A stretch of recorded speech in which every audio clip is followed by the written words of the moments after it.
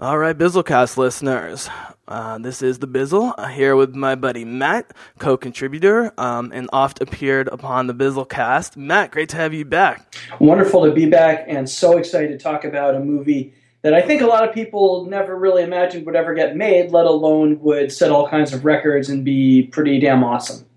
Absolutely. And I'm assuming based on the numbers out there and my particular demographic, Matt and I talked about this off mic. I think, all of y'all have seen Deadpool at this point. Like, if you're listening to this podcast and you're interested enough in Deadpool, you've had 2 weeks to do it. So it's great to have you here. We're going to talk about some of our favorite moments of the movie, but a lot of big picture stuff as well as concerns finances and ticket sales and the future of comic book movies and so forth. Plus, talk a little bit about the origin of Deadpool, as well as Mr. Ryan Reynolds himself, who's still a bit of an enigma. We'll get to that. So, Matt, before we jump into money and numbers and history, what were your sort of general thoughts and feelings now that you've seen it twice? I've seen it twice. As of this recording, I had seen it just about 4 hours prior, and I loved it. I thought it was really, really, really funny.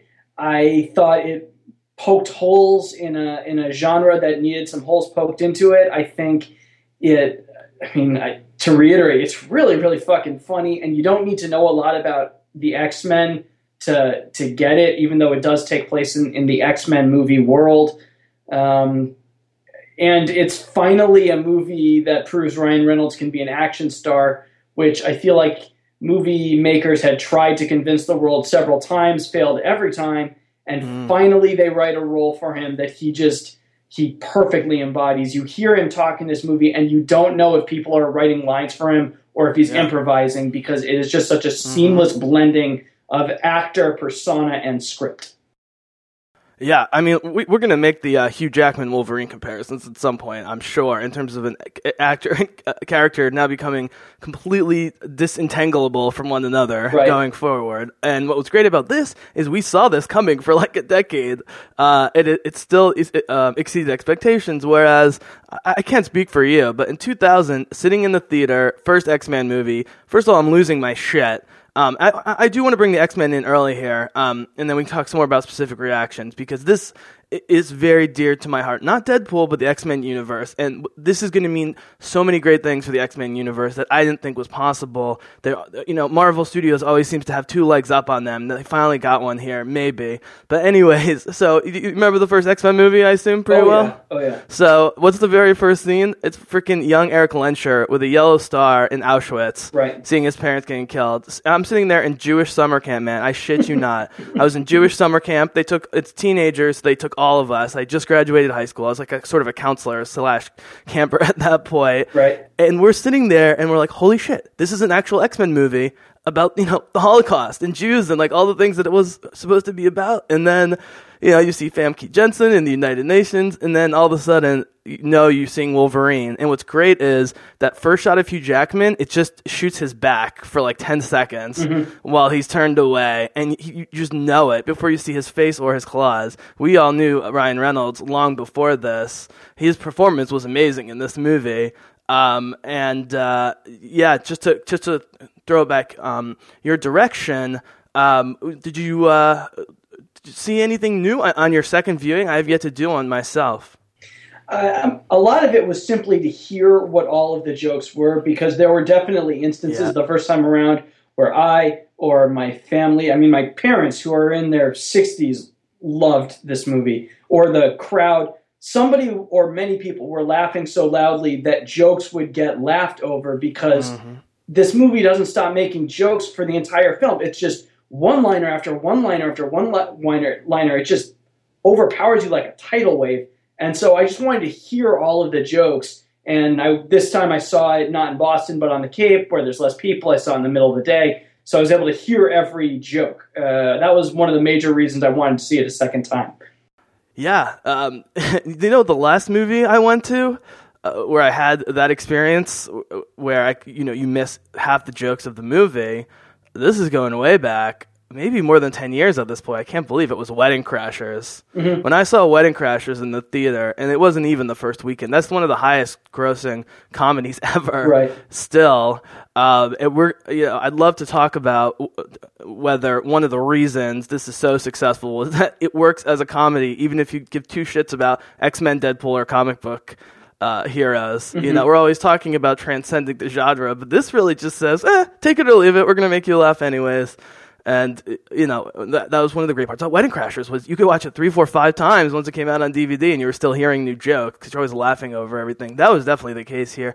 Like I said, as I think I might have mentioned off mic, I went to, it was probably the very first screening in North America, 7 p.m. of last Thursday, before opening weekend or whatever. It's just because that's when myself and my dad and Gabriel, who Matt knows from the podcast, and hopefully a lot of you Bizzlecasters remember Gabriel. I had him on recently to talk about race issues in Hollywood, and he's been on Star Wars and different stuff. Anyways, 3 of us went the opening night, and it was packed, and it was all adults, and it was great. You didn't have to worry about kids interrupting or not getting the jokes, or like, why is a 9-year-old here kind of thing, yeah, really. Like, it was just grown-ups. It was a Thursday night at University of Pennsylvania, West Philly Theater, very classy theater, great sound, great visuals, and this is one of those movies, I don't know if you agree with this, it was exactly what I expected, but it was still better than I thought. Does that make sense?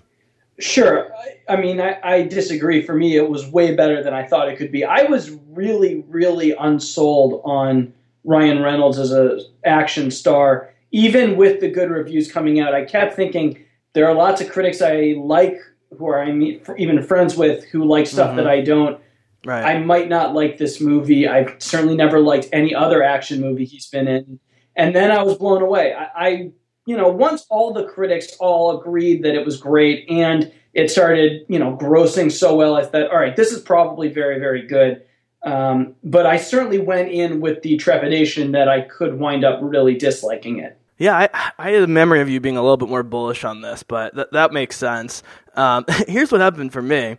Was like, I've never really liked Ryan Reynolds. I don't think he's a bad actor. I just don't like any of the roles I see him in usually. Mm-hmm. He's actually better in smaller movies like Adventureland with your boy Jesse Eisenberg. He's not my boy.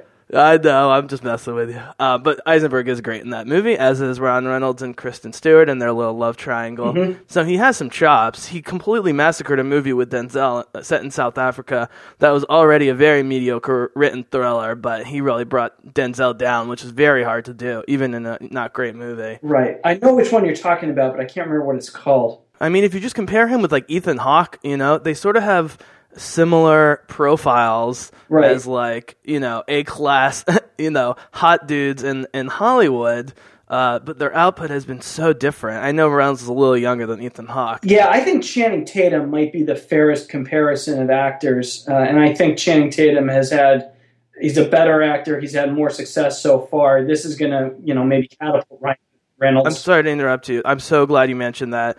Because one of the things that I think is going to come out of this, and I'm literally getting giddy in my chair just thinking about this possibility, is making Gambit a rated R movie. I think they're really thinking about Gambit as rated R right now, man. That would be such a realization of my childhood dreams, way more than a PG-13 Disney-type character for Gambit. Oh. Sure. I don't know. I don't think Gambit has to be... No, it doesn't. This movie, I mean, with all the cursing, it was going to be R no matter what. Deadpool as a character makes the most sense to be an R-rated movie, and I certainly don't want to see a trend of movies that would be PG-13 except for language, just have a lot of swearing thrown in, and that's what makes them R. Yeah, but I don't want Gambit to be R for the swearing. I want it to be for very realistic and tons of realistic violence because, Gambit starts as part of like an assassin's guild and what's basically the Yakuza of New Orleans, It's like this underground gang warfare going on. He's way more towards Deadpool and Wolverine in that sense of having killed people.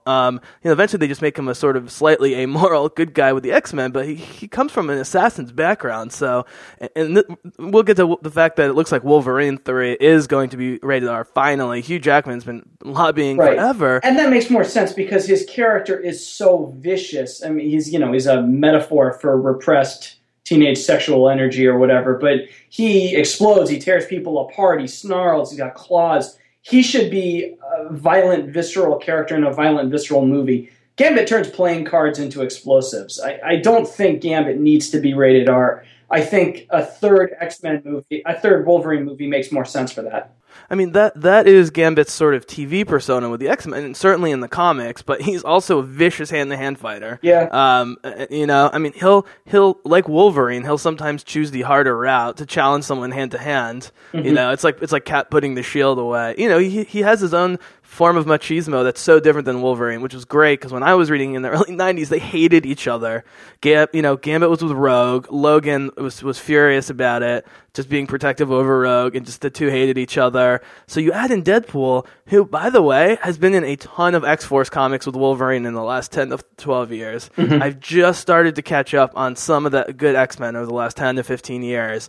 And there's a lot of X-Force at the top of the list of the best stuff because it's dark and it's bloody. They kill. They're the X-Men that kill. That's the whole point. Mm-hmm. They're not what we want Clark Kent and Superman to be, and and they're not what Professor X wants them to be. That's the point. They kind of go renegade constantly.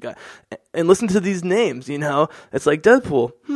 Wolverine. Okay. Cable. Well, we know we're getting Cable at least in the next Deadpool movie. It seems like X-Force is a fait accompli. The toughest thing for me is how you're going to transition from Hugh Jackman to a prominent Wolverine to be in the X-Force going into the future, because that's the rated R franchise that I think is just staring Marvel in the face, and they know it, and they're just not revealing any cards quite yet till they have more. I don't know, am I way off my rocker here, getting too far ahead of myself? I don't know. I mean, an X-Force movie is fairly far off. We need to see how. For one, we need to see what Hugh Jackman actually wants to do after the third Wolverine movie. If he really walks away, that's going to change up. It might change up their entire approach to the X-Men universe in movies, because he has, maybe until this movie, been the main selling point for this franchise. To either its success or its detriment, they've been Wolverine's movies, except for, First Class, basically. Okay. I'm really glad you said that. So Bizzlecast listeners, as I introed in the beginning, just give you a disclaimer, we're going to be talking a lot of nuts and bolts with this movie, because we think that you've seen it at least once, hopefully, and have loved it like us, and we'll drop little Deadpool jokes throughout if we can without ruining the material. But, this is an important movie for Fox and for the Marvel properties in general, and so I think this would be a good bridge to talk about what this means sort of generally for comic book movies and what it means for the X universe, or whatever you want to call it. All right, you ready? You ready to play some numbers game? I'll try and make this as interesting and quick as possible. Go for it. I said these to Matt, but I studied the box office numbers for movies very, very closely, whether it's successful or not, whether it's high budget or not. You can learn so much from it that has nothing to do with the dollar value or the quality of the movie. It's like advanced stats in baseball. Some of them are predictive, and some of them are just cool. And so I've compiled a list of basically the top 25 or 30 grossing movies domestically in the extended Marvel universe. So when I say Marvel universe, I'm saying Fox, I'm saying Sony, I'm saying Disney. Am I missing anyone? No, those are the big three. You'd think Fox would want to quietly push Fantastic Four at a fourth company, right? Be like, yeah, we'll give you Fantastic Four at a discount. No one will even remember that it was a Fox property, and now they're doing Deadpool. What a jump! But anyways, so you're looking at the lists, and what's today's date? February 23rd, 2016. Deadpool is the 12th highest grossing, at least as of this afternoon, 12th highest grossing Marvel-related movie property, regardless of studio, ever. But it's already, in like 10 days, became the number one domestic grossing X-Men movie ever. And I believe it's the eighth or ninth X-Men movie, or at least in the Fox X-Men universe. Now it's number one, beating even Future Past, although it has a long way to go to get to Future Past's foreign totals, and we can talk about that as well. So Deadpool's number 12. So, all right, so here are the movies since, 2002, above Deadpool. So at 1, you got Avengers, 2, Ultron, 3, Iron Man 3, 4, Spider-Man 1, 5, Spider-Man 2, 6, Spider-Man 3, 7, Guardians of the Galaxy, 8, Iron Man, 9, Iron Man 2, 10, Amazing Spider-Man 1, 11, Cap 2, and 12, Deadpool. And what's even more fascinating is number 13, 14, and 15 or 16 is X-Men 3, X-Men, and X2. Somehow X2 made less money. Oh, no, I'm sorry. I'm wrong about that. It's X-Men Days of Future Past at 14, and at 16, X2. And X-Men have 4 movies that aren't even in the top 20. You got, X-Men First Class, Original X-Men, Wolverine, and X-Men Origins Wolverine. None of them are even in the top 20 of just Marvel movies. And so Deadpool to be at 12, I mean, what does this mean? Is this just an aberration, man? Like February, people are desperate for a guilty pleasure movie. It's just right time, right place?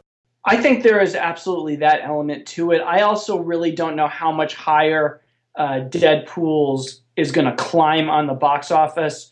We also have some big movies coming out that are probably going to knock it down a peg or two. I'm pretty sure Civil War is going to outproduce it at the box office. I would be surprised if Apocalypse didn't, outgross it. I'm pretty sure that all of the Marvel Studios movies coming out, maybe not Doctor Strange, but I think Black Panther is going to beat it pretty handily. I'm certain Infinity War 1 and 2 will. So it's 12 now. I think it's going to drop more, and I don't think its gross is going to skyrocket. If you look at 10 and 11, Amazing Spider-Man 1 and Winter Soldier, they're grossing in the $700 million range for combined worldwide. That's $200 million more than what Deadpool's at. Deadpool could get a little bit more, but I don't think it's going to get a ton more. But then this is what's so interesting, So you have a rated R movie, which you'd think restricts the audience, although there's some theories about how this actually builds the audience in terms of kids needing their parents to go to the movie. So, you have to drag the parents along. Sell 2 tickets instead of 1 each time. Yeah, or maybe it's like 2 dads with 6 boys, I mean, Who knows? Although, really, I got to say, if you're a parent, you got a kid that's younger than 15 or 14, you should not be taking your kid to see this movie. This is not an appropriate movie for children. Even if they all know all the swear words already, this is an adult film. Don't take your kids to see this. Yeah, and this is totally. I mean, I'm constantly, as you know, complaining about the PG-13 elasticity. Right. But you've got Man of Steel, right, which we watched together. This is coming out almost immediately after recording. So Bizzlecast listeners, I'm starting to do some DC-related stuff leading up to Batman v Superman, end of March. That's about 4 weeks away at this point. But Matt and I did a Man of Steel commentary that'll come out a week or two before Batman v Superman. Matt, not a huge fan of the movie. I liked it more than I thought I would, just because my expectations were so low because of people like Matt. But yeah, still a weak effort overall. So that's PG-13, but you have Superman murdering someone at the end. And this one's R, it's way bloodier, it's way more graphic, and the language is way worse, obviously. And he murders the guy at the end, too, but this seems somehow way more socially responsible just because they put an R rating over it, Right. It's like, can kids always find a way these days? As soon as this comes out on digital file, kids will get this in 2 seconds, Mm-hmm. But at least by then, the culture have had enough time to process some of the consequences of this. You know what I mean? And is this going to lead to like shooters, or is it just, I mean, I don't know, with violence these days. Where do you sort of stand on the whole, PG-13, you can kill a ton of people, very little blood, you could say 1 F word and a couple of shits, and as long as you do that, you're PG-13, regardless of the content. Yeah, I think the standards that we have are kind of arbitrary and old-fashioned and ridiculous, but I do think there are points at which, by any reasonable standard, a movie becomes appropriate for people of a certain age and not others. And I think by any metric, Deadpool is an adult film. And that's fine. I'm not slamming it for that. I don't think you should necessarily be snapping a guy's neck in cold blood in a PG-13 movie. I generally wish there was a little bit less violence in film. That was my point. Sorry, but I just want to stay on Superman for a second. That was my point, was that, just because of the graphic nature and what it meant in terms of the murder at the end of Superman, you could argue for, in my world, an R rating for that, but that's not how the system works, and that's why it's broken. Sorry, go ahead. No, it's not. And within just this one context, Deadpool is an assassin.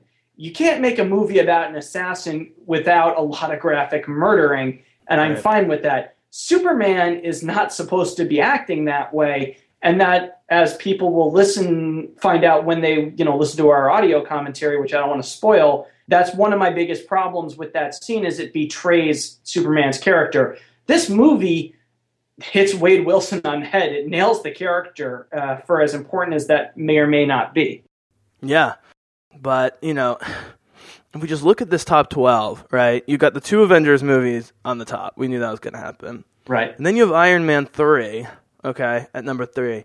But then you have Spider-Man 4 through 6, as well as 10 from Spider-Man, even very subpar Spider. I mean, I really don't like any of the Spider-Man movies. I won't get on my high horse here. I'm not a Spidey guy. That's part of why I love about Deadpool. I don't think people realize this. It's partially mocking Spider-Man or taking the Spider-Man persona in a different direction, not in a disrespectful way. Just But anyways.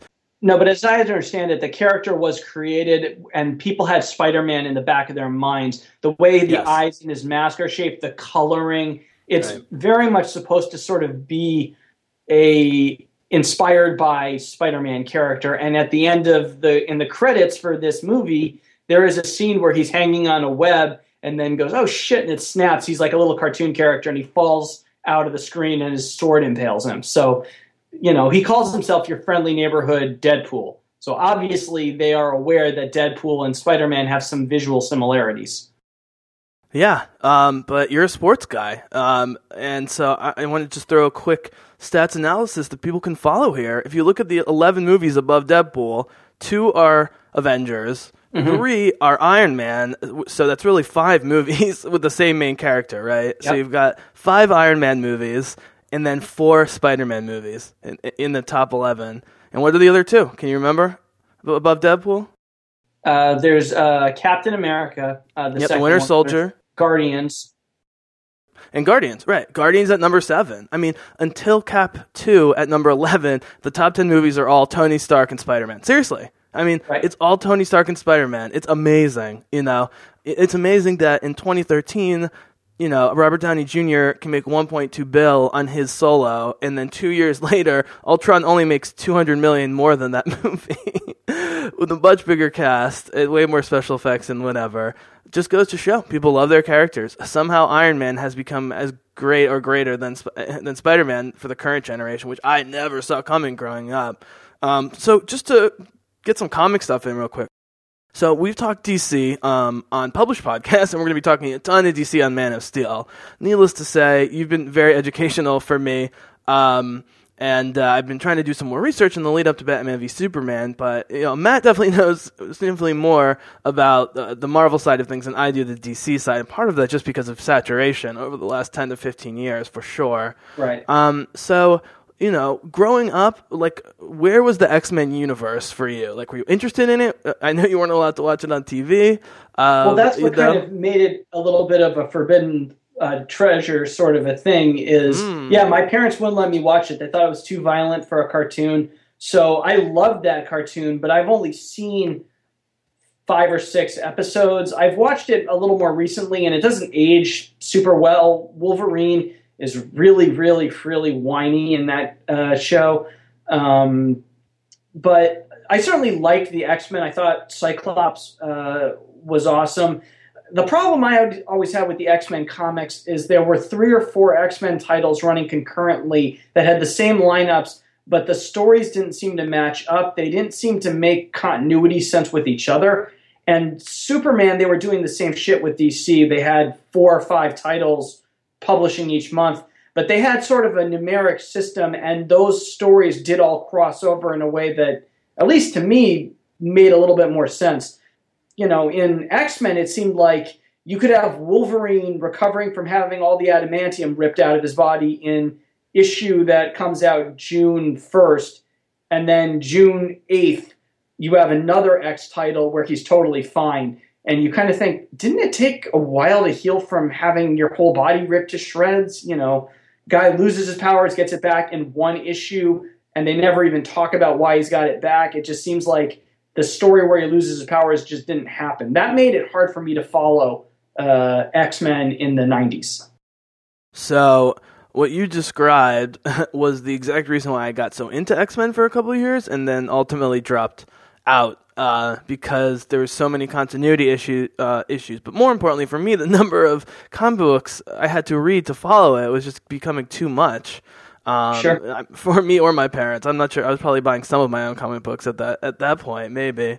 But that being said, when I started in 91, that was the heyday of like all the guys who left a couple years later to form Image Comics.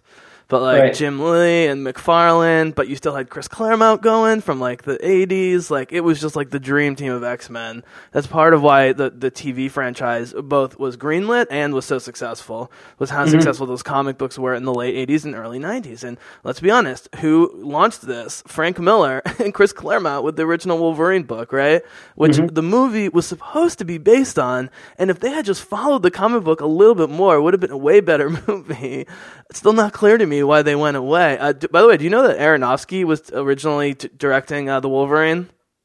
I did not know that. Like they went into early production with him in it, and then he had creative differences or whatever.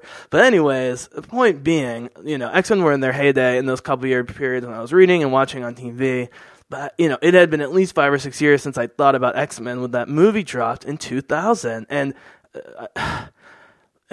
It's ironic that 16 years later, the X-Men franchise is finally mounting maybe a substantial counteroffensive against Marvel Studios, Fox, that being with Deadpool and the success of Future Past, and if Apocalypse can hit $1 billion, like X-Men really shaped it. Like with Spider-Man, as you pointed out in an earlier podcast, which was in 2002. So X-Men was 2 years before Spider-Man. Yeah. X-Men 2000, Spider-Man 2002, but that really launched the modern, comic book movie franchise, at least the Marvel Universe side of things. And yet it didn't make that much money, the first X-Men. Even the third X-Men, made quote-unquote only 459 worldwide. And that was in a time when you could still make money with bad reviews. I mean, it was still more money than X2. Sure, which is weird because X2 was way better than X3 and in terms of just quality of the movie. And I actually enjoyed it more than Days of Future Past. Whatever. You can't hold X-Men, the original movies, gross against it too much. Up until then, you got to remember we'd had Blade and a couple of those really crappy Schumacher Batman movies, and we hadn't had a Superman movie since Superman 4, which was a god-awful piece of crap. So people really were not hungry or even thinking about superheroes as a bankable genre. So the fact that X-Men didn't make as much money as a lot of these other movies, I don't really think that's any kind of indictment of it. No, absolutely not. I mean, I think a lot of this is a timing issue, because I've pointed this out a lot on our podcast and on others of mine. But if you start in like 2010 to 2012, you take all the foreign totals of these movie franchises and you just hit ×2 on your calculator. What do I mean by that? Here we go. Iron Man 2008, domestic 318. Iron Man 2 2010, domestic 312. Iron Man 3, 2013, domestic 409. Still not a huge jump, but 1.2 worldwide, as opposed to half that for the first two Iron Man movies. And while Iron Man 3, I think, was the best of the three, most people would still say the original Iron Man, I guess. I'm not really crazy about any of the Iron Man. I think Iron Man is better with Whedon than with any other director. I think it's indisputable that the best Tony Stark material, for me, is almost all in the Avengers movies, which makes it even more brilliant, because they're the only ones above him. And so anyways, point being, X-Men sort of got big a little too early almost, in 2000, 2003 and X2, that the foreign distribution wasn't there. And then they were stupid enough to release like 2 or 3 really bad movies right as that era was starting. Which is, interestingly enough, right when Bryan Singer left. And so, I mean, how does this happen in Fox? And frame this as a question for you. The movie The Wolverine in 2013, which should have been way better, although it could have been way worse. I don't know if that's damning with faint praise. Made just $133 million domestically and just over $400 around the world. I mean, Ant-Man demolished that. And you have Hugh Jackman. And if you ask people, casual fans or not, who their favorite superhero is, I often hear the Wolverine, regardless of if they watch all the stuff. He's such an iconic character and such an iconic actor, and yet that's the 27th highest grossing Marvel film ever. 27, in like less than 20 years here. How does that happen? And then for Deadpool to like double that, already and still be moving. Well, I mean, there's all kinds of factors you have to take into consideration. You have to take into consideration when Wolverine came out, what it opened against versus when Deadpool came out and what it opened against. People probably were remembering that the first Wolverine solo film, even though it wasn't really a solo film, sucked, and that probably hurt the Wolverine's gross. I mean, and in terms of him being people's favorite character, he is a lot of people's favorite character, but I'm certain that if I found another set of 20 people, I could find 20 people who say Superman is their favorite, or Batman, or Spider-Man, or anybody. So, yeah, I was just saying for Marvel, but Spider-Man would be the obvious one, and as we pointed out, like 4 of the top 11 or 10 are Spider-Man. It's also worth noting that in the comics, Wolverine has been dead, I believe, now for a year and a half, and Marvel is kicking ass in comic sales. It is consistently getting, 15 of the 20 highest selling titles month to month are Marvel comic sales, and they've done it entirely without Wolverine. As far as I know, he maybe just came back to life, but he was dead for a long period of time. Yeah. Well, that's exactly why they put him on X-Force, and to get back to the movie at hand, which we've talked about in a while, and that's exactly why they put Deadpool on X-Force with Wolverine. Wolverine had been overexposed.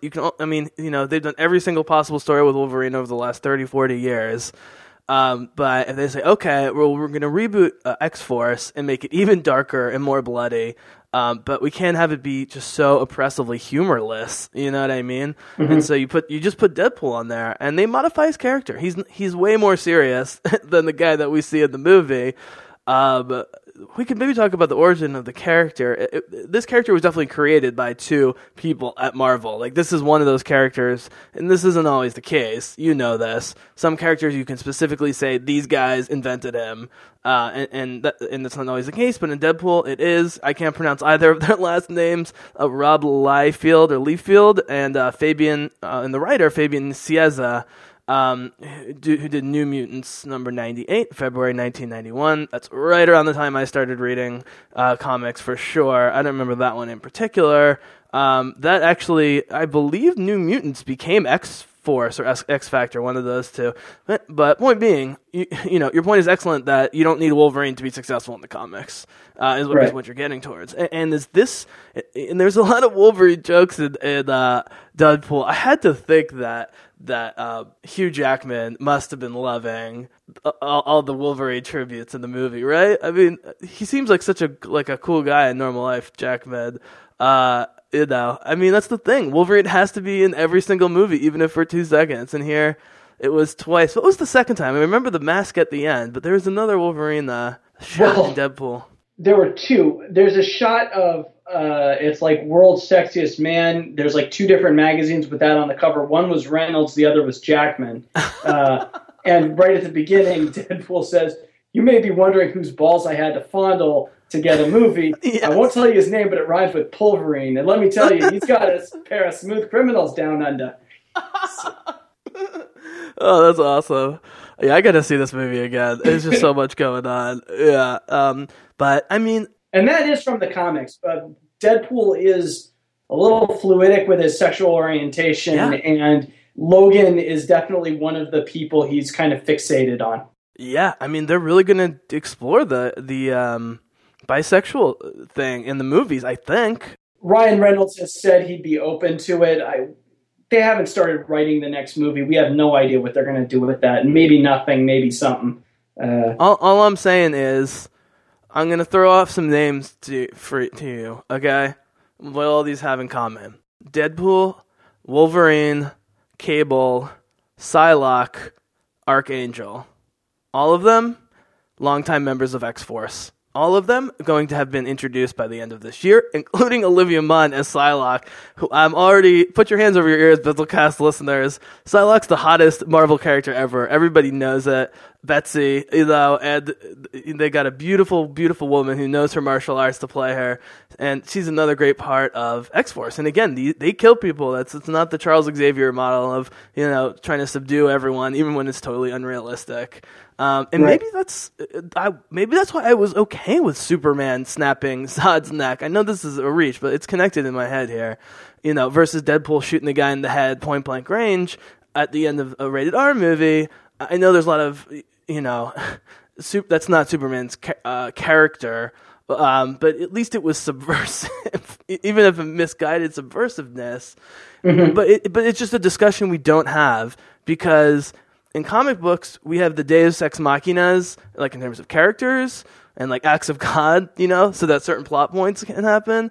But we also have the moral Deus Ex Machina in comic books of, well, we don't really need to know how they won this mission without killing anybody, We just won't talk about that they didn't kill. And this is my whole thing with the Avengers and the Battle of New York, It's like, to make the stakes high in that movie.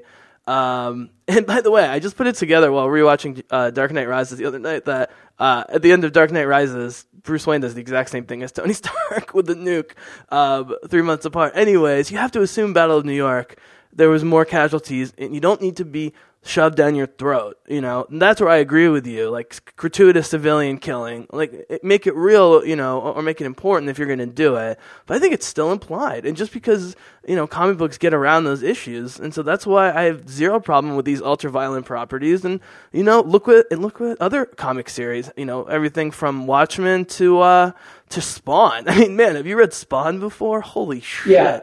That is some dark fucking shit, It is. I don't think history is going to remember Spawn very fondly. I think the 90s were a shitty time for comics, and I think Image was absolutely one of the reasons why. But you kind of hit the nail on the head that what Deadpool, I think, maybe achieves and why it appeals to people is because it is sometimes hard to watch these PG-13 superhero movies and not think, how are people not just dying everywhere? Yeah. And Deadpool says, oh, they are. We are totally just murdering people left and right. That's what a superhero does. I mean, Negasonic Teenage Warhead crushes two mercenaries behind a car. I mean, those guys are dead. I'd be shocked if somehow they survive that. And she's an X-Man. I mean, she's a hero in theory, but sometimes when they're shooting at you, you got to kill them. And this movie kind of cuts through some bullshit that PG-13 movies maybe are a little more afraid to do.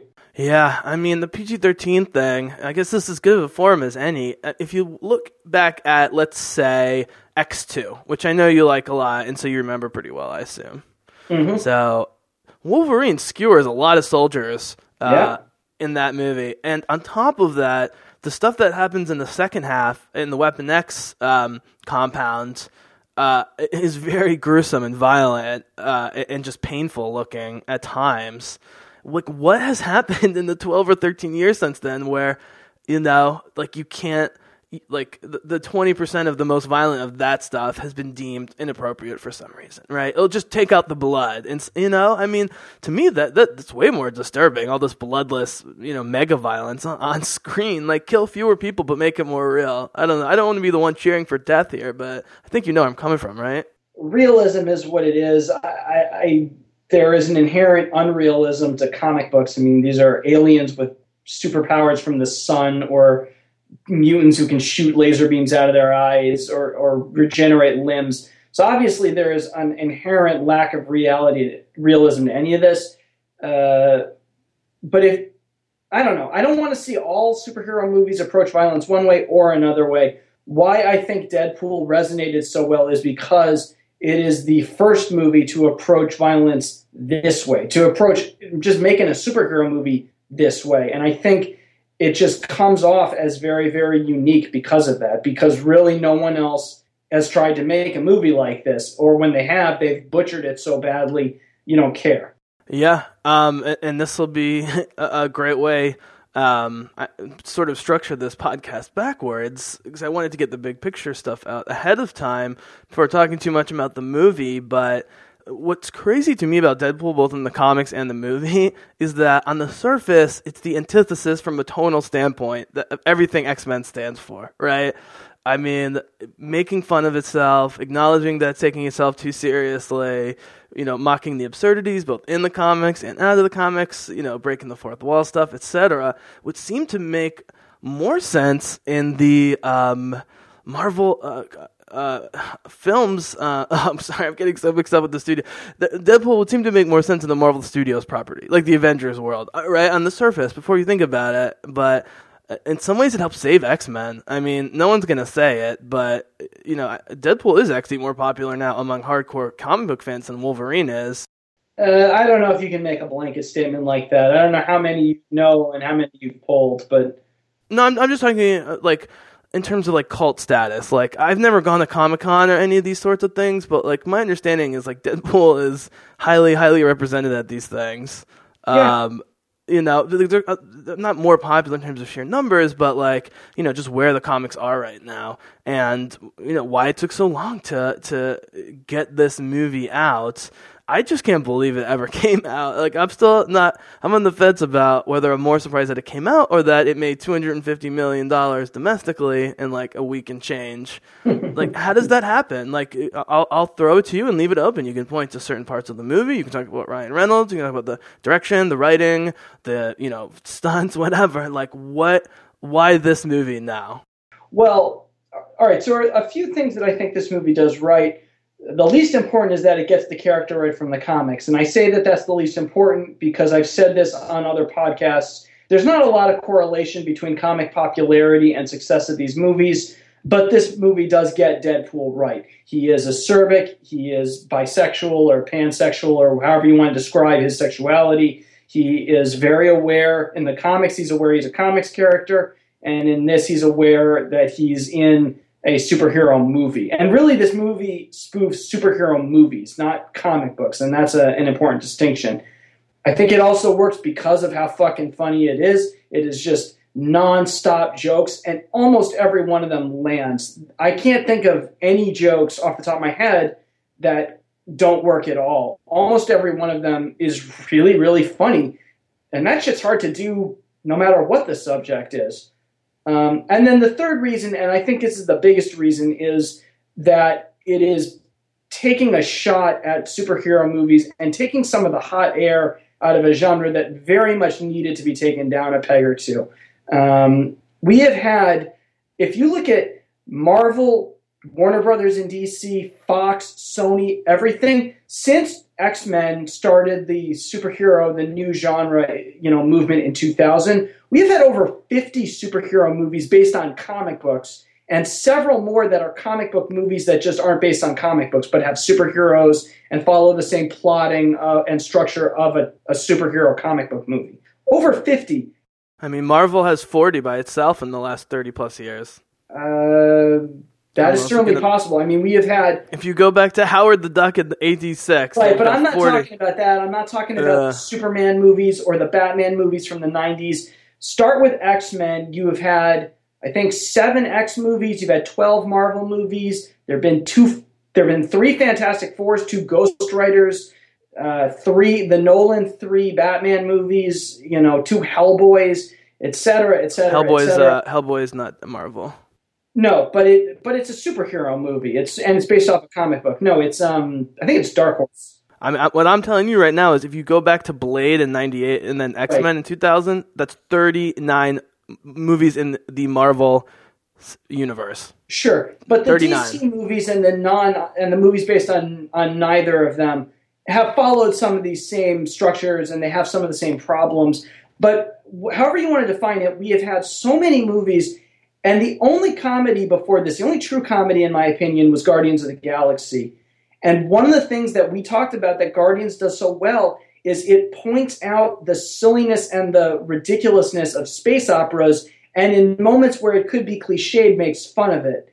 Deadpool does the same, but with the superhero movie genre.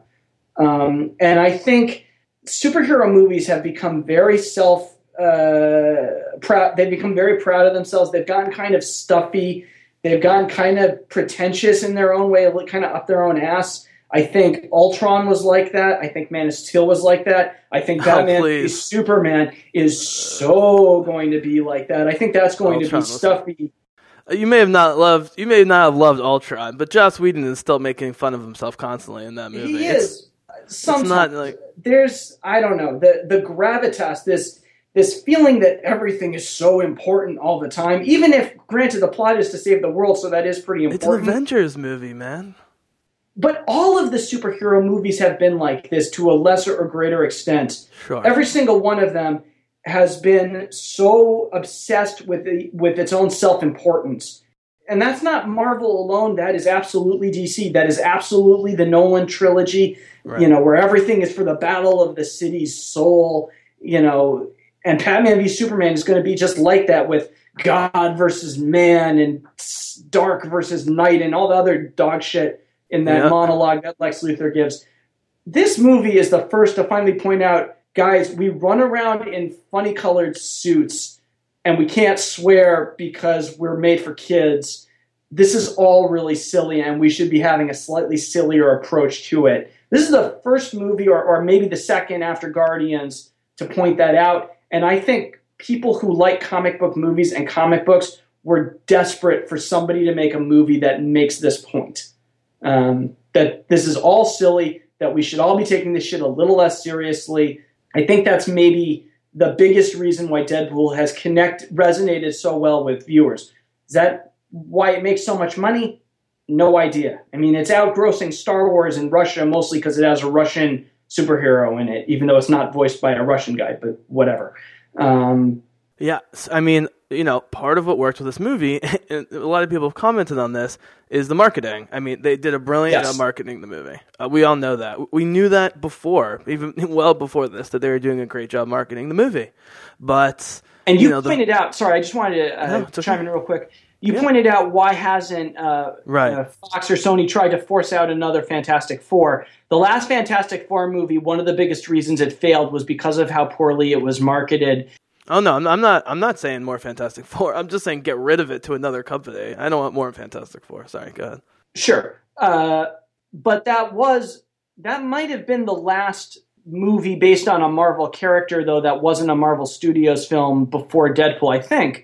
I don't think there's anything in between them, and I think there was certainly a lesson to be learned from how much Fantastic Four bombed. That when you have a director putting out tweets saying, I had a beautiful movie that you're never going to see because the studio axed it, and reports of everyone not getting along, and the marketing is terrible, you get shit like Fantastic Four. When you have a team where everybody has a very clear conception of what they want to do and knows how to execute it, you get wonderful, maybe even masterpiece quality films like Deadpool. Because everybody is on the same page. The marketing knew exactly what kind of character it was. You had billboards that were just like a skull and then an image of a piece of poop and then an L. And so and what are they called? Rubicons. So you put them all together and you get Deadpool. You had Ryan Reynolds in, poses wearing Santa hats. Right. The marketing people knew exactly what Deadpool was. The writers knew exactly who Deadpool was. Everybody in the cast knew exactly who their character was and how to make that character work in this world. One thing we have to talk about at some point is that Ryan Reynolds sells this film, but Morena Baccarin is awesome. Amazing. TJ Miller is hilarious as Weasel. I think Brianna Hildebrand kills it as Negasonic Teenage Warhead. And even Leslie Uggams as Blind Al is fantastic, with just the maybe 6 lines that she has. Ed Skrein wasn't great as Ajax, but they didn't really give him anything to do. He just had to look smug and then die. Sorry, spoiler. So Ed Skrein could have been anybody, but everybody else were as hilarious and killed their roles as well, or almost as well as Ryan Reynolds killed it as Wade Wilson. Absolutely. So Morena, I believe it's pronounced Baccarin. I used to say Baccarin. I believe it's Baccarin. I've seen it both ways. So whichever it is, Morena, if you're listening to this, I apologize. She is so amazing on Firefly and Serenity. Serenity, she didn't really get a lot of chance to shine because of how the plot was structured with the characters. She wasn't like a main character, but in the series, she's fantastic. Especially when you realize she was like 21 when they filmed the original series or something like that. And she was right out of acting school in New York, essentially. We didn't just discovered her, and that's why I was so pumped for her to be in Homeland, but her role in Homeland is just being a really neurotic, distrustful, naggy housewife, which makes sense with the character because her husband's a terrorist who's not saying that he's a terrorist, and so, she's losing her mind slowly, and so that's how it comes across. It's great to see her back being hilarious again because she can be so funny when she wants to. And you brought this up at the perfect time, because I was just going to say, along with the marketing, the Valentine's Day connection was brilliant. Brilliant. You know, I mean, turning this into a twisted Valentine's Day movie. Oh, and by the way, 48% of ticket buyers, or people, 48% of people who went to this movie as of a couple days ago were female, which you almost never see in any movie, let alone a rated R, ultra-violent comic book movie. And the movie even kind of gets that, because in that opening fight scene, he makes a joke where he says, "You're probably thinking, my boyfriend said this was a superhero movie, but he just turned that guy into a fucking shish kebab." So the movie knew it was going after women, or that it might wind up getting a large contingent of female viewers, maybe just because it was coming out around Valentine's Day, or they thought it would be a good couples movie. I don't know. But again, they knew that might happen, because that's why there's a joke about that in the movie. If it was all dudes seeing it, that joke wouldn't have worked at all, and it probably wouldn't have gotten in. But I think they had a hunch women would like this movie, which is a complaint people have about a lot of superhero movies or other ones, is they don't have enough women in them. So props to Deadpool for being a little progressive in that front. Yep. And so I'm gonna throw a few more thoughts at you from sort of I don't know, like substructural standpoint as to other reasons why this could work. And I wanted to talk about its release and it being near Valentine's Day. Now, in the last, couple decades, okay, in the top 30 Marvel movies, universe movies, only 3 have not been in the months of May, June, or July. 3. Mm-hmm. And there's something that they all share, I think. So, did you see Big Hero 6? I did not see that. I don't know anything about it. Yeah, okay. Was that good? It's really cute. It's a cartoon. Cool. Actually, T.J. Miller voices one of the characters. It's visually stunning. It has a really interesting and well fleshed out visual look to it. It's an animated film. It is not in the Marvel Cinematic. It was just put out by Disney. I think it is for kids. It's very good, though. It's very enjoyable. I've heard that was great, and I didn't learn until later that Marvel was involved, so props to them. That made a lot of money. So I'm gonna take that one out of the equation for now, because we know kids' movies come out in November, December, and that one indeed came out in November. It's animated versus live action, so that's a difference too. So all 3 of those movies that I mentioned, which did not come out in May, June, or July, are in the top 12, and on top of that have all come out within the last 2 years. I'm sure you could get all of these. There's only 3. One's Deadpool coming out in February. Nothing has even come out in March. But there's one that came out in early April, and there's one that came out in very early August of 2014. Fantastic Four was early August, I think. No, I'm saying these are of the top 30. These are Marvel Cinematic? Oh, in the top 30? Yeah. I'm looking at the list myself. Yeah, the Fantastic Four doesn't even place on this list because of how little money it made. So they were all pretty bad. So, in a great marketing move that I still don't know how happened, Captain America: The Winter Soldier was released April 4th, 2014. And is that an August review release? No, it feels like one, but it's mid-July. Okay. It felt like one. Now, Guardians of the Galaxy came out August 1st, 2014. But that's basically a late July release. You know, it just happened that the date fell on August 1st or whatever. Some people probably saw it July 31st. So you got Deadpool and Spider-Man. and Captain America. And that's it. That is it. Mm-hmm. Until Big Hero 6 and the number 17, you have Thor: The Dark World, which is a brilliant November release. Or I should say is that is totally the movie you should release in November. Do your weird magical stuff in November. We have this November coming up. We've got Doctor Strange, and then November of 2017 we got Thor: Ragnarok. So that makes a lot of sense. So that takes care of the kids and sort of magical movies. So then you're staring at Captain America and Deadpool at 11 and 12. Deadpool could top Cap. I suppose, again, the worldwide totals haven't quite come in, although today, I think I sent you this, Deadpool's already beaten Star Wars in Russia for some reason. The Russians are really into Deadpool.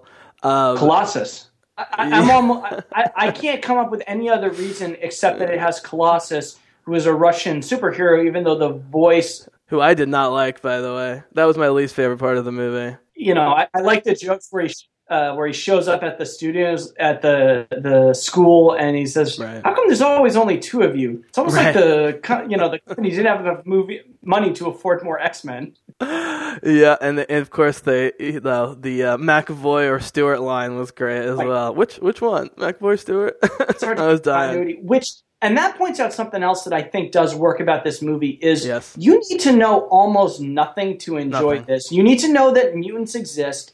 Yep. You should know that there is a school called Xavier School for the Gifted, and two actors have played Professor X. That's pretty much all you need to know. You don't need to know anything about what happens in any of the X movies. You don't even really need to know about how mutants are viewed in this world. There's one line Colossus gives about you can forget about how the world sees us. It really doesn't matter. This is supposed to be a Weapon X facility, but they never even call it that. So you don't need to know that that's the facility that produced Deadpool. And this is the amazing thing. This is a comic book thing, but I think people must have picked up on this at some level in the theaters. Even though the middle origin story part with Ajax was the least interesting part of the film, it's just almost perfunctory. It was really the only part of the film that felt perfunctory. But anyways, that being said, it was part of the Weapon X program, which is where Wolverine came from, supposedly, but Deadpool is not a mutant. I've checked with many nerds on and offline. Apparently, according to the strict definition of old school mutants, Deadpool is not a mutant. And so the most popular character in the X-Men universe right now on screen, and one of the most popular off the screen, isn't even a mutant. He's the only one. He's the only main character in the X-Men universe that's not a mutant. I find that amazing. I guess Moira McTaggart would be like number 2, right? I mean... Sure. Did you even know that? I wasn't even sure. Because it had been a while since I'd read the comic books up until a few months ago. I'm like, all right, I'll get prepped for the movies, read up on some of them. I'd forgotten that he wasn't a mutant. Although they try and sell it, the selling of him being a partial mutant in the movie, I also did not love. Or his latent mutated genes. I to throw this way back, in Blade, the first Blade movie, they start talking about the difference between being a born vampire and a turned vampire, and how maybe it doesn't matter or maybe it does. This seems like one of those things where the what they do to him basically turns him into a mutant. So the fact that he wasn't originally born one, does it really matter? I mean, who cares? He's in the same battle now with the rest of the mutants for acceptance, by the greater world. I mean, I agree with you, but the way that the Marvel series are ghettoized between these various teams and different kinds of superpowers, it does make a difference. I mean, the Avengers and the X-Men are always kept separate, right? Mm-hmm. When the Avengers get involved in something X-Men, like House of M, some huge event, it's like all of the Avengers. It's like, oh, hey, it's the Avengers and the X-Men. They're going to team up, but they're still separate. If you're a mutant, you're in one place. You're not, then you're not, and you're a different place. Now, that could be saying something about racism or just racialism, I guess would be a better word. Like, the whole notion behind races in general, which is absurd, but the mutant question does beg the question, for real, if you will, about the sort of geneticism behind all of this. But, I mean, as an X-Men guy, I remember being just very briefly kind of annoyed that was the case, and then I got over it. In terms of him not being a mutant, I was like, oh man, this is stupid. But they're called X-Men for a reason. That's why, by the way, I didn't realize this till recently. Tell me if you think I'm wrong on this. Not only can the Avengers not talk about mutants in the Disney Studios movies, but they can't even imply that you were born with superpowers, right? I mean, none of them were born with superpowers, as far as I can tell. In any of the Disney Studios, Marvel Studios movies, it's always an experiment or a super serum. Or, I guess Thor is a god. He'd be the one that was sort of born with them. And so in the X-Men universe, it's like you're always born with it. So I'm hoping the latent mutant thing, sorry guys, nerd alert, I'll get off this in a second. I'm hoping the latent mutant thing is more like in Inhumans, where you just have some mutants that spontaneously evolve when they hit adolescence, or and some that need pushing. But, if it has the wider meaning, now we're going into the, okay, anyone can be a mutant thing, and so why do we care? Sure. But I want to reiterate what I said earlier. These kind of thoughts are interesting to people who do know the comics, and they're questions that are sort of raised. But if you don't know any of this stuff, you will still love Deadpool. You barely need to know anything about anything in the Marvel universe at all to like this film, to understand what's going on, to get its world. It's what makes it maybe more accessible than any other superhero movie that's been produced since 2000 with X-Men started this whole thing. Maybe it is the most generally understandable, accessible superhero movie made in the last 15 years because of how little you need to know about what's going on in the comics to understand it. Yeah, and I would actually compare this to Star Wars in that as high as the fan scores are all around, the non-nerd fan scores are higher for this movie than the nerd fan scores, which is also the case with The Force Awakens. And, you know, the different nerd podcasts I listen to and websites, let's put it this way. Most of the nerds I know like The Force Awakens, but not everyone loved it.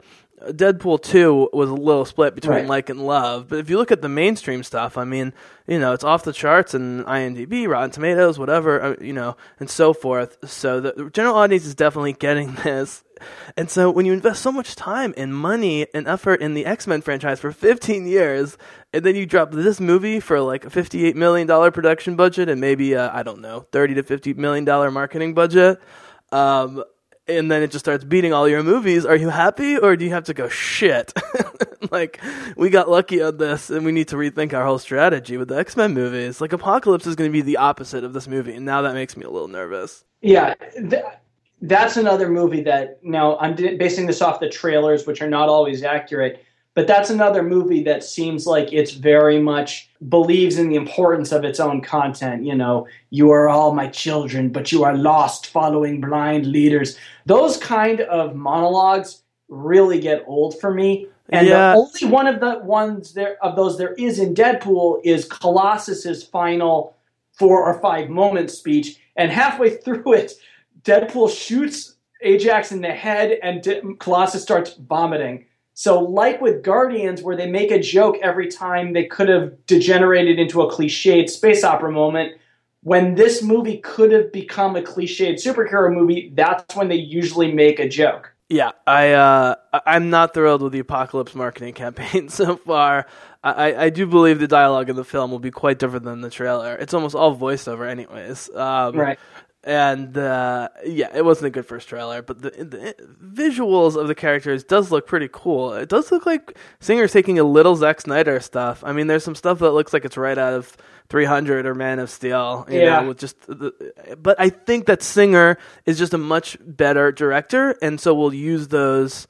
Like, we're seeing those in the trailers to get us excited, but it'll be more like a Matrix thing, at least in the original Matrix, where what made the cool, like Jungle Gym stuff great in the Matrix with Neo and his burgeoning superpowers was that it didn't actually happen that often, at least not initially, right? And so when he got to bend the Matrix and then break the rules, like that happened over time. So anyways, point being, I think Bryan Singer can handle it. I do think there's no way Deadpool doesn't end up in Wolverine next year. I've tried to find this online. I don't see, if you're Hugh Jackman and you get a rated R for Wolverine, at least have Deadpool as a side character, right? I don't know. Well, it takes, as I understand it, they're basing that plot off Old Man Logan, which is a comic that takes place 30 years in the future or so. I don't know how much of that they're going to really draw on.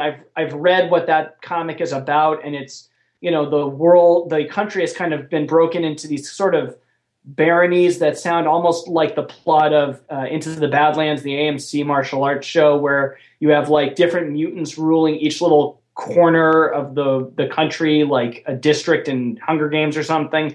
I don't know that they're going to do all of that stuff. They may just have a movie about an old, bitter Wolverine. But if they do that, I don't know that Deadpool is going to have a place in a movie like that. Now, they have done Deadpool stories where he has to live like for hundreds of years. Like I think there's one where he starts joking about he gets locked in a vault for 1,000 years. So he just starts playing chess against himself, which is fun until the other guy starts winning. So they could certainly have a young, flippant Deadpool as a contrast. But if they really are setting this in some kind of sort of dystopian future with Wolverine, I don't quite know that Deadpool is going to work in a movie like that. I'd also be okay with keeping him completely separate on his own, you know, keeping it so that you have to know very, very little to enjoy his movies. Yeah, I mean, the problem with the dystopian thing, and sorry, I'm just looking at some images here of Ryan Reynolds doing the cock shake. Right. You know, he teabags somebody in the opening credits. That's as much a sign as you need that this is not going to be a very serious film. You know, in the X-Men movies, as I mentioned, although I haven't released commentaries yet, so maybe I haven't mentioned it on air, is that they're either constantly teasing, hinting at, or actually living in horrible dystopic futures. And usually it's going multiple dystopic futures going on at the same time as the present day and stuff in the past. And that's why Days of Future Past did, I think, as good as you can for a time travel movie. X-Men, because of how complicated it is over 40 years of over comics. But the dystopian futures in X-Men are all brilliant, and they all look different, and it depends on what historical events have happened and who's there. But, you know, you have Wolverine who can live forever, basically, past, present, future, or he gets Old Man Logan. Now you have Deadpool who has the healing factor, so it seems like he, you know, going to be able to live a while.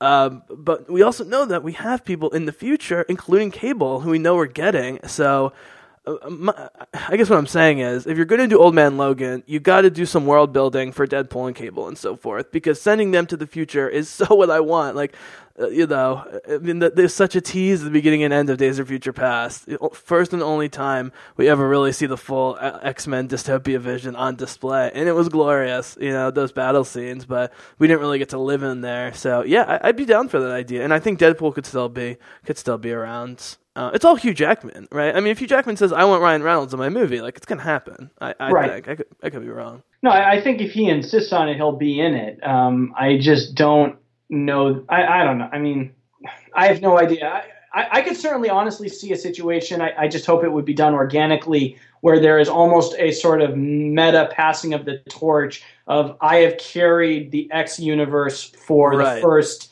And I was trying to get to this earlier, Mr. Co-contributor, so thank you for looping us back to the important stuff now about the connection between this and Wolverine. Go ahead. Going forward. Yeah. Well, can I talk about what happens at the end of the Old Man Logan comic?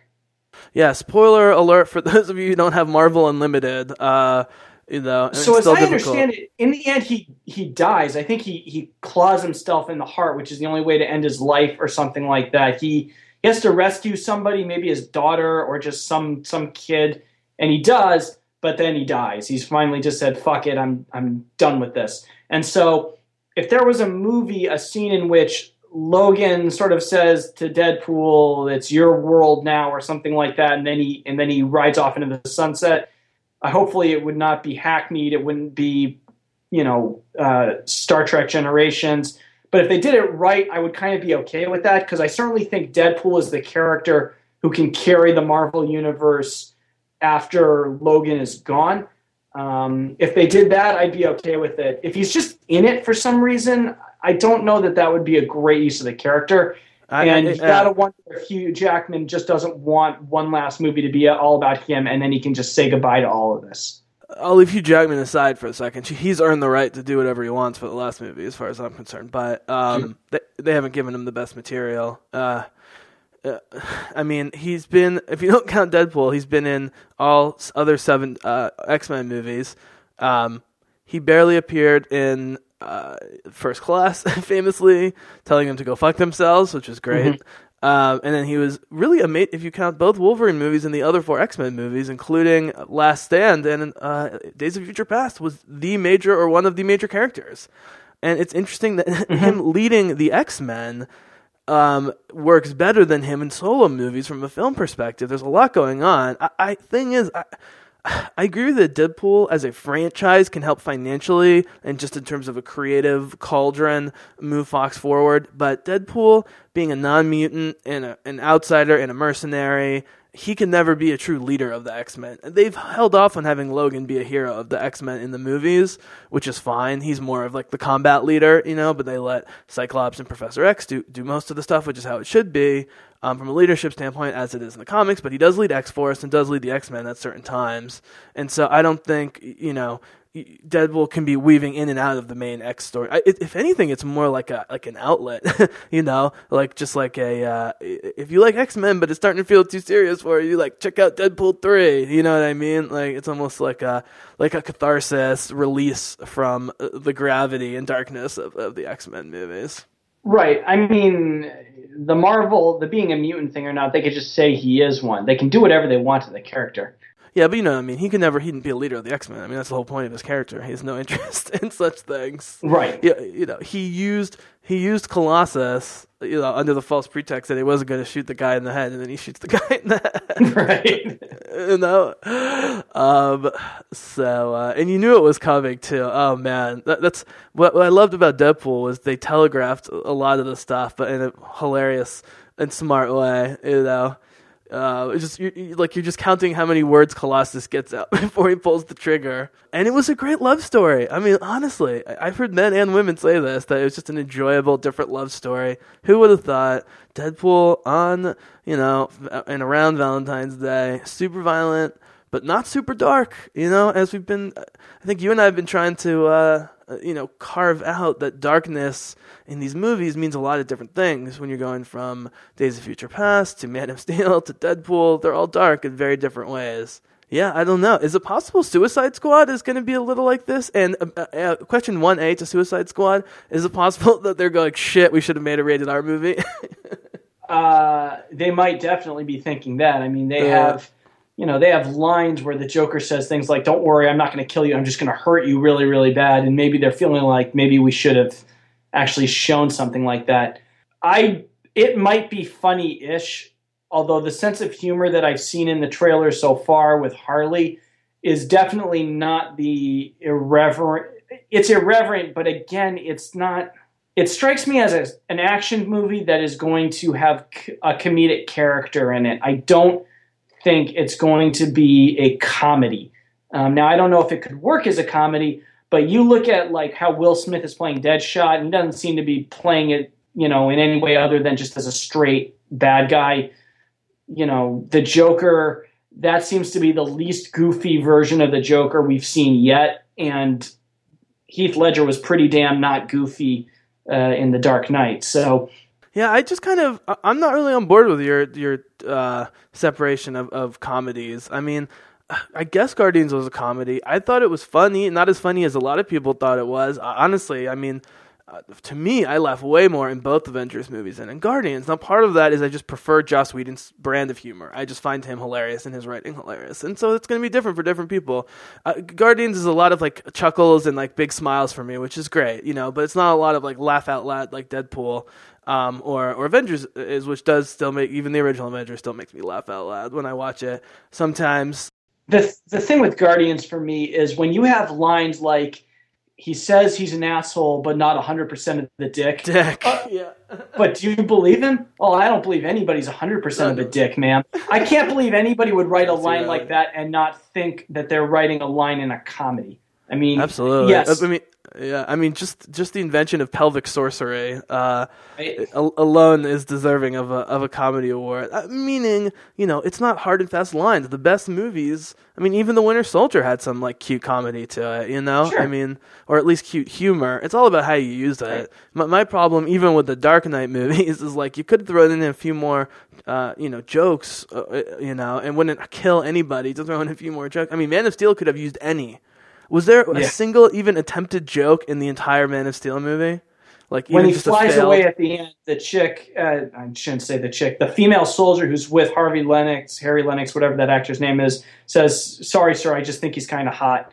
I think that's supposed to be a funny line. It's not bad. I think it could have used 24 more of those, actually. And in Batman v Superman, we know that when Wonder Woman shows up, Superman's going to look at her and look at Batman and say, "Is she with you?" And he's going to go, "I thought she was with you." So there are jokes. I mean, there are jokes in Godfather and Goodfellas. They're not comedies. I think the sum total, when you look at Guardians, it is a comedy first and a science fiction space opera second. And I think Deadpool is a comedy first and a superhero movie second. Avengers is extremely funny. Spider-Man has maybe one of the most brilliant castings of all time in J.K. Simmons as J. Jonah Jameson, and he's just unbelievably hilarious. But I don't think those are comedies. I think they are just action movies or superhero movies with funny scenes in them. Yeah, well, and I mean, I think guys like Gunn and Whedon can do both at the same time, and that's what makes it brilliant, I actually cannot wait for Guardians 2. I'm not going to say it's going to be better, but as brilliant as the first one is, that was still Gunn's first big movie. And they're not gunning for him, pushing him the way they push Whedon with the Avengers movies, I mean, he's going to have to set up some stuff. They've already said that no Thanos, thank God. Yeah. And so, you had Kurt Russell as his dad. I mean, that's the whole movie. That's all you need. It's going to be brilliant and hilarious, as you pointed out. Yeah, I'm just saying, Suicide Squad, if it's not hilarious and violent, and well written, then that's them just really screwing up an opportunity where people are ready for darker movies with a darker sense of humor. I think the thing about Deadpool is it's raunchy, but it's really not dark.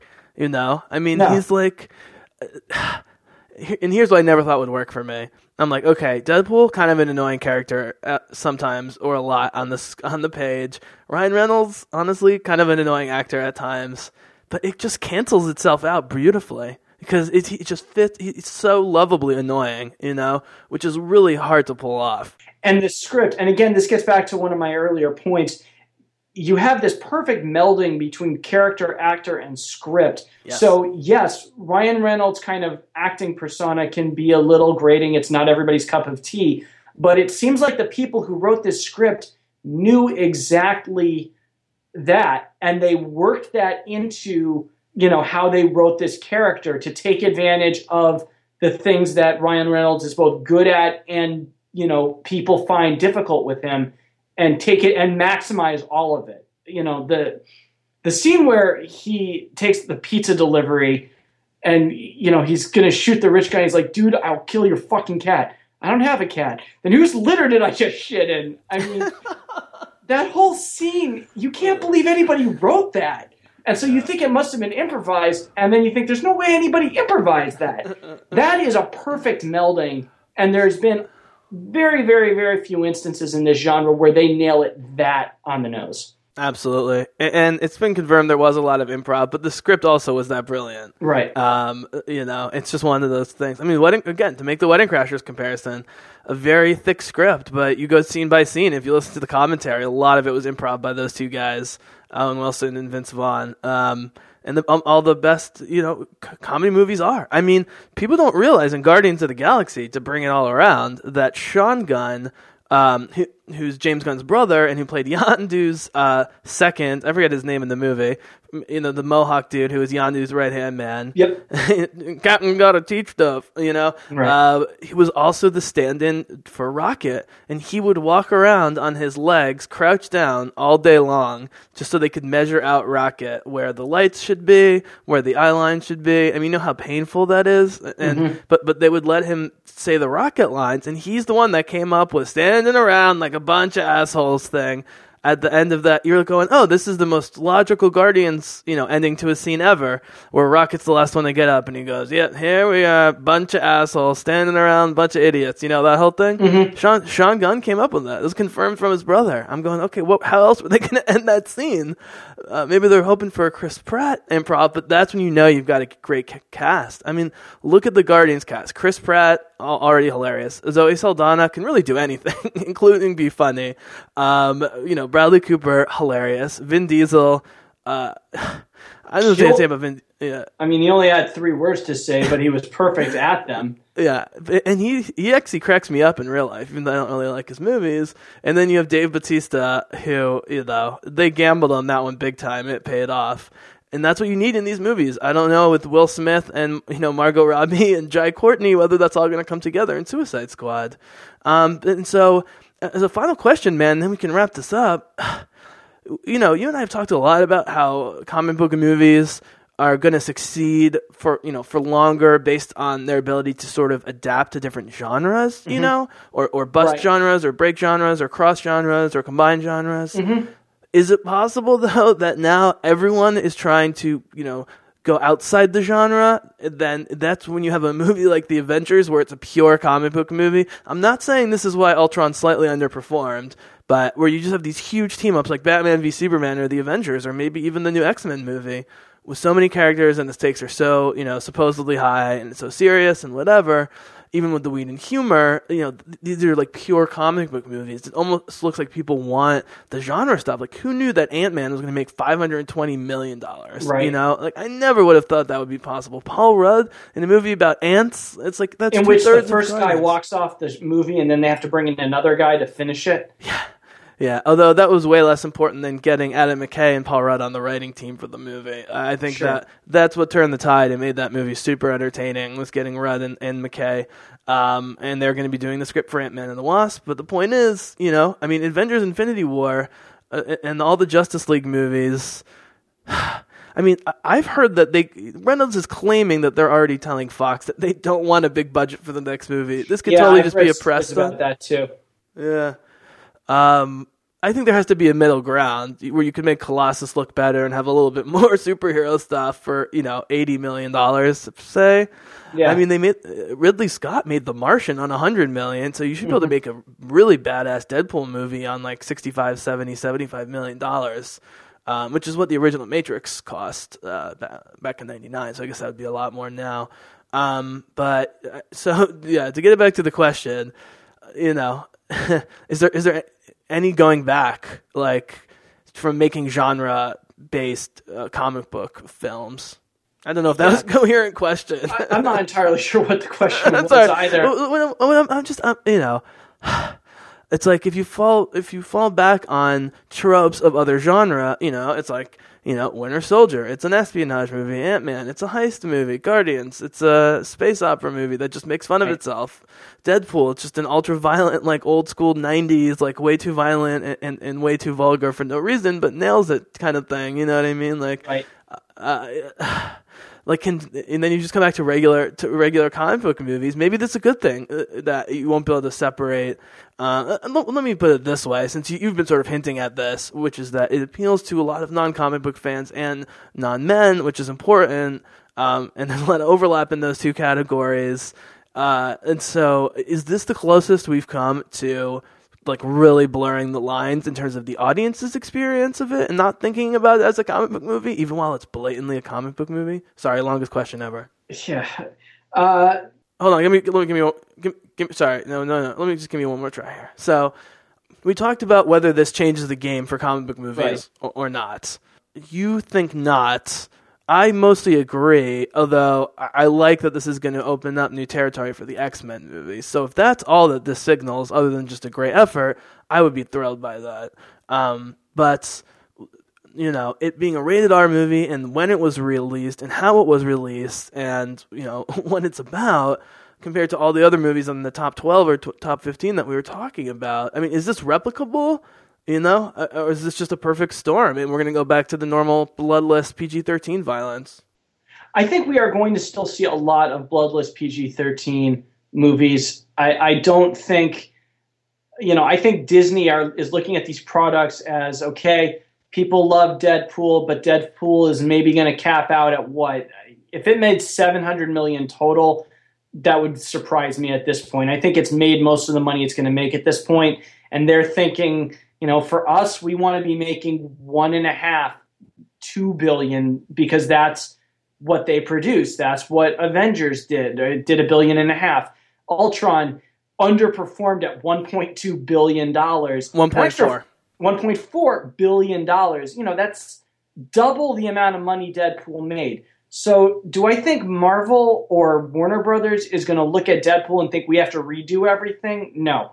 What I do think it proved, and you kind of hinted at this in terms of effort and execution, is that it's okay to sometimes try new things, that you can release a superhero movie in February, that you can release an R-rated movie, that you can release a comedy that has superheroes in it, and that any of those things can work when everybody is on the same page. And if there's the biggest lesson that I hope all the major studios take from this is that a good amount of effort put into getting everybody synced up, the actors, the writers, the directors, the editors, the marketers, everybody on the same page can take something really, really good and make it something truly, truly special and unique.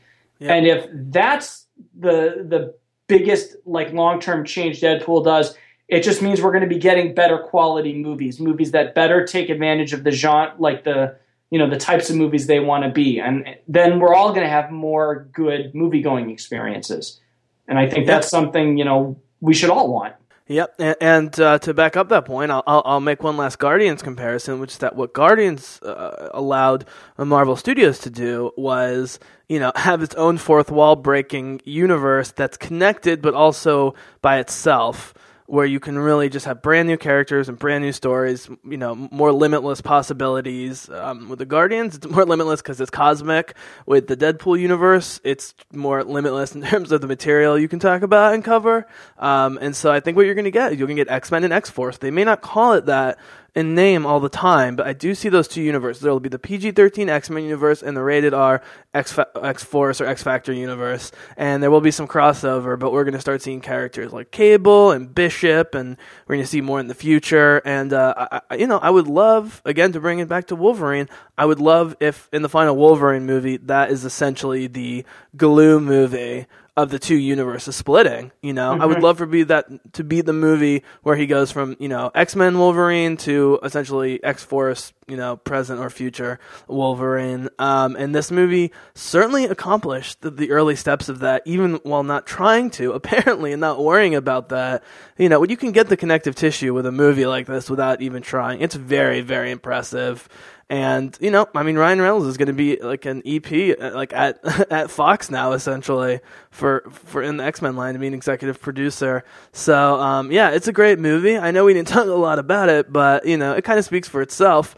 Matt, any final thoughts about the movie or the hype around the movie? Are you slightly less jaded after your Deadpool experience about the future of superhero movies? I don't think I was ever jaded. I know. I'm just giving you a hard time. But I'm overly optimistic, so I'm certainly much less jaded about Ryan Reynolds. Yeah. Yes, that's a good place to end. Yeah, go talk about Ryan Reynolds, because this came out of nowhere for me. I know this was a passion project for him, and I appreciate it just for that. But I said earlier, he was never an actor. I can't name one movie that I love that he was in. I had fun with Van Wilder. I don't think it's a very good movie, but I laughed while watching it. I was 19 in college and had a fairly juvenile sense of humor. But that was fine. I had fun watching that. I think I've watched it once more on TV and still laughed.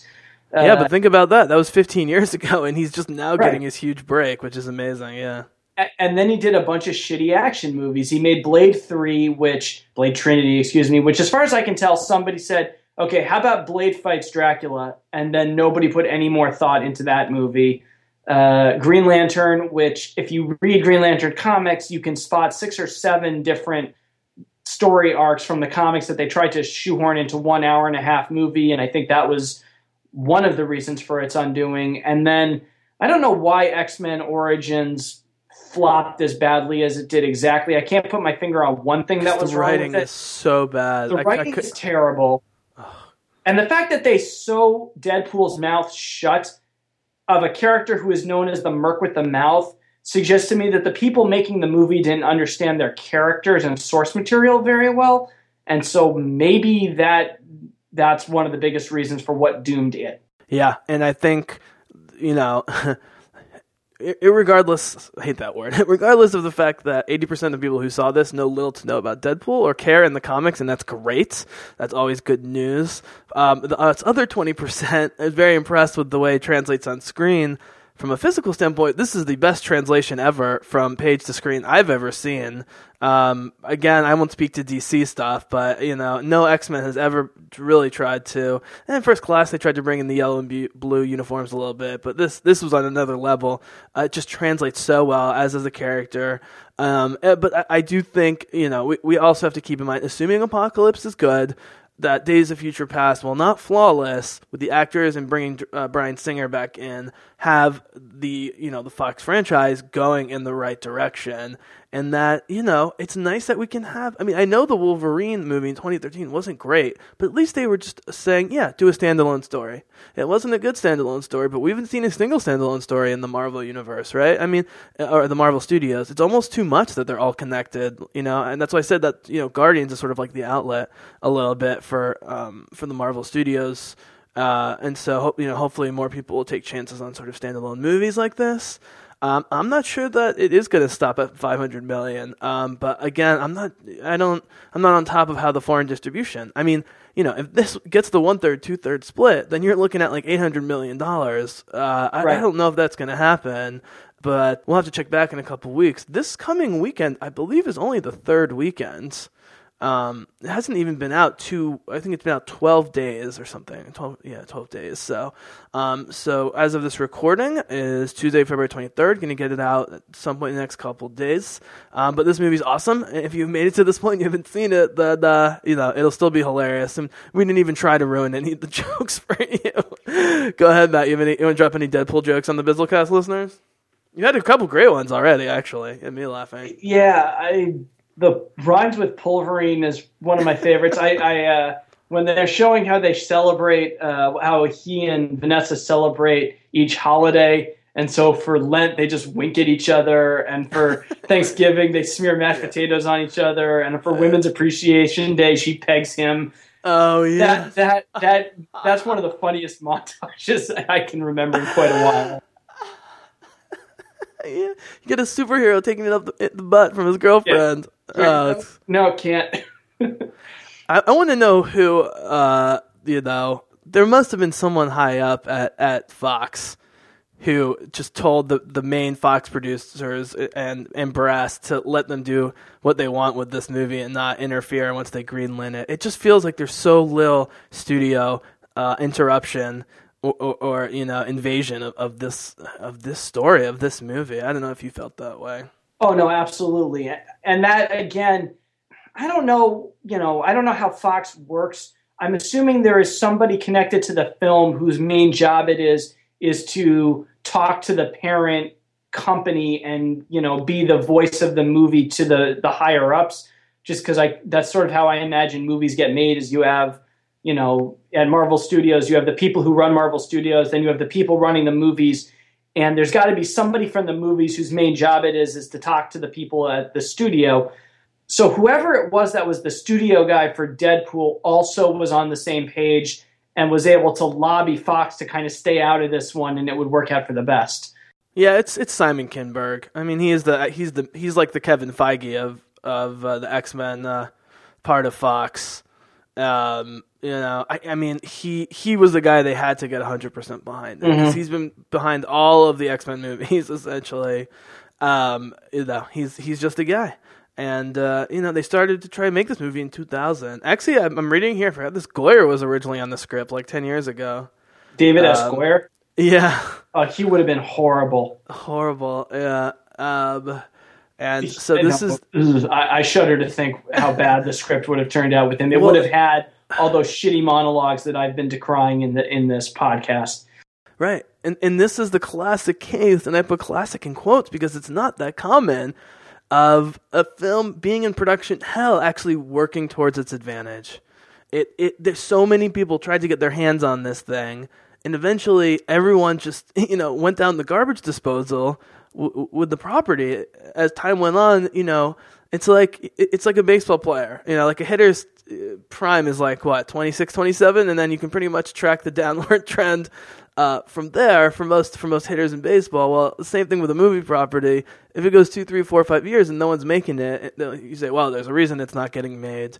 But Ryan Reynolds and his peeps were behind this the whole time, and props to Simon Kinberg and the rest of the Fox team for recognizing that this could be great. But even they were predicting in their wildest dreams an opening weekend of like 65 to 70 million. You know? They're very open that they did not expect to make twice. Even the highest, most liberal predictions are putting it at, I think, 60 to 70 million. It ended up with 150 plus over the 4-day holiday. Yeah, I don't know. Big props to them on that. They finally got a solo film rights.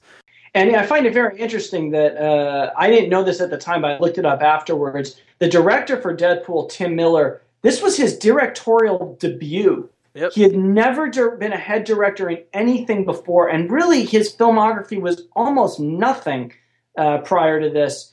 He's a visual effects guy. Yeah, he was a visual effects guy.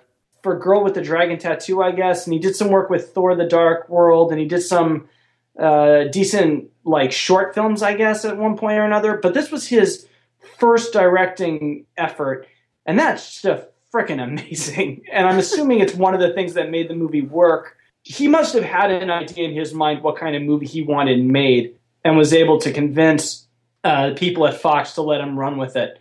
Yeah, absolutely. And you had a movie with Ryan Reynolds getting pinned in the ass by Morena Baccarat. Women's Appreciation Day. Or Women's Appreciation Day. And it outgrosses every single X-Men movie, both of the Thor movies, Amazing Spider-Man 2, Ant-Man, Origins Wolverine, First Avenger, all the Fantastic Four movies, all the Hulk movies, all the Wolverine movies. It's unbelievable. If nothing else, it's forcing the studio heads to scratch their own heads a little bit, which is always a good thing to get them thinking outside the box. But I'll just really quickly, we'll end with the slate here. We've got Civil War, just in the Marvel films, Fox, Sony, Disney, got Cap 3, X-Men Apocalypse, Gambit, Doctor Strange, and then next year Wolverine, Guardians 2, Spider-Man, Thor Ragnarok, and then 18 Black Panther, Infinity War, Ant-Man and Wasp, and maybe another Spider-Man movie, Captain Marvel. These are all very in the traditional model. My first thought also, or my second thought after Wolverine, was that a rated R Black Panther movie, but they're never going to do it because that's going to be a tough sell anyways. Just because it's an obscure property. I hope it's not a tough sell. It's not a tough sell for me. In my ideal world, maybe Black Panther 2 would be rated R, perhaps.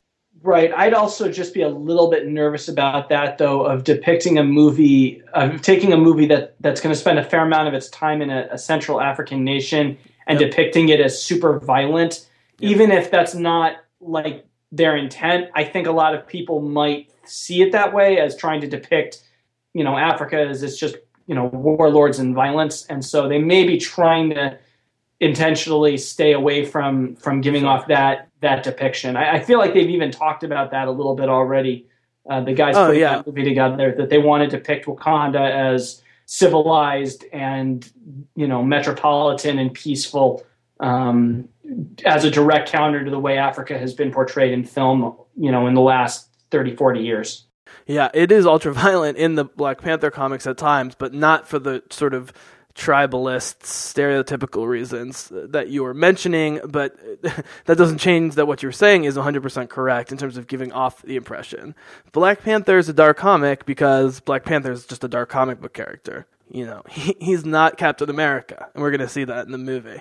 So I'm totally on board with you. Yeah, selling Africa as an advanced nation, or as having an advanced nation, will be enough of a challenge. But they managed to make Ryan Coogler managed to make Creed feel like a rated R movie without needing to get an R rating for any reason.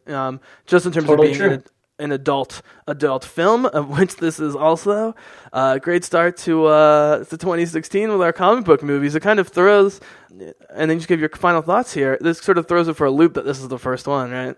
Oh, very much so. That this is the one they start with. Hopefully what it means is it's a sign of a year where there is going to be a fair amount of creativity. I don't think Apocalypse or Batman v Superman is going to be super creative. I think we're going to have seen these kind of movies, but then we're going to start getting into, Doctor Strange should be really, really fucking weird. If they make it right, it's going to be really, really, really weird. And I'd welcome a really, really weird superhero movie. Well, that has the best cast out of the gate of any superhero property ever that I can think of. It's pretty damn good, that's for sure. In terms of all the character actors being established and Academy Award winning and nominated, you have 4. McAdams has definitely been nominated for something before. Swinton has won. Cumberbatch was nominated, and Ejiofor was nominated. Yeah. But you need that with a property that weird, and that's the shoe to drop with Black Panther. I'm excited about is that you got Chadwick Boseman, and you got Andy Serkis as the bad guy. But there's going to be one or two more major actors who may or may not be black. You'd think at least one or two more of the main characters would be being in. Well, we Africa. know Martin Freeman's going to be in it, or we're pretty sure he's going to be in it. Right. Yep. Cool, man. Well, enjoy your next couple of weeks, and Bizzlecast listeners, definitely look out for the Man of Steel commentary with Matt, which is a lot of fun. I don't know. Hard to describe the Man of Steel commentary. We cover a lot of ground. We have a lot of time to cover a lot of ground during the movie. We have a blast doing so. And then we'll have Matt back on for React to Batman v Superman. Anything else you want to say to Bizzlecast listeners? No, can't wait.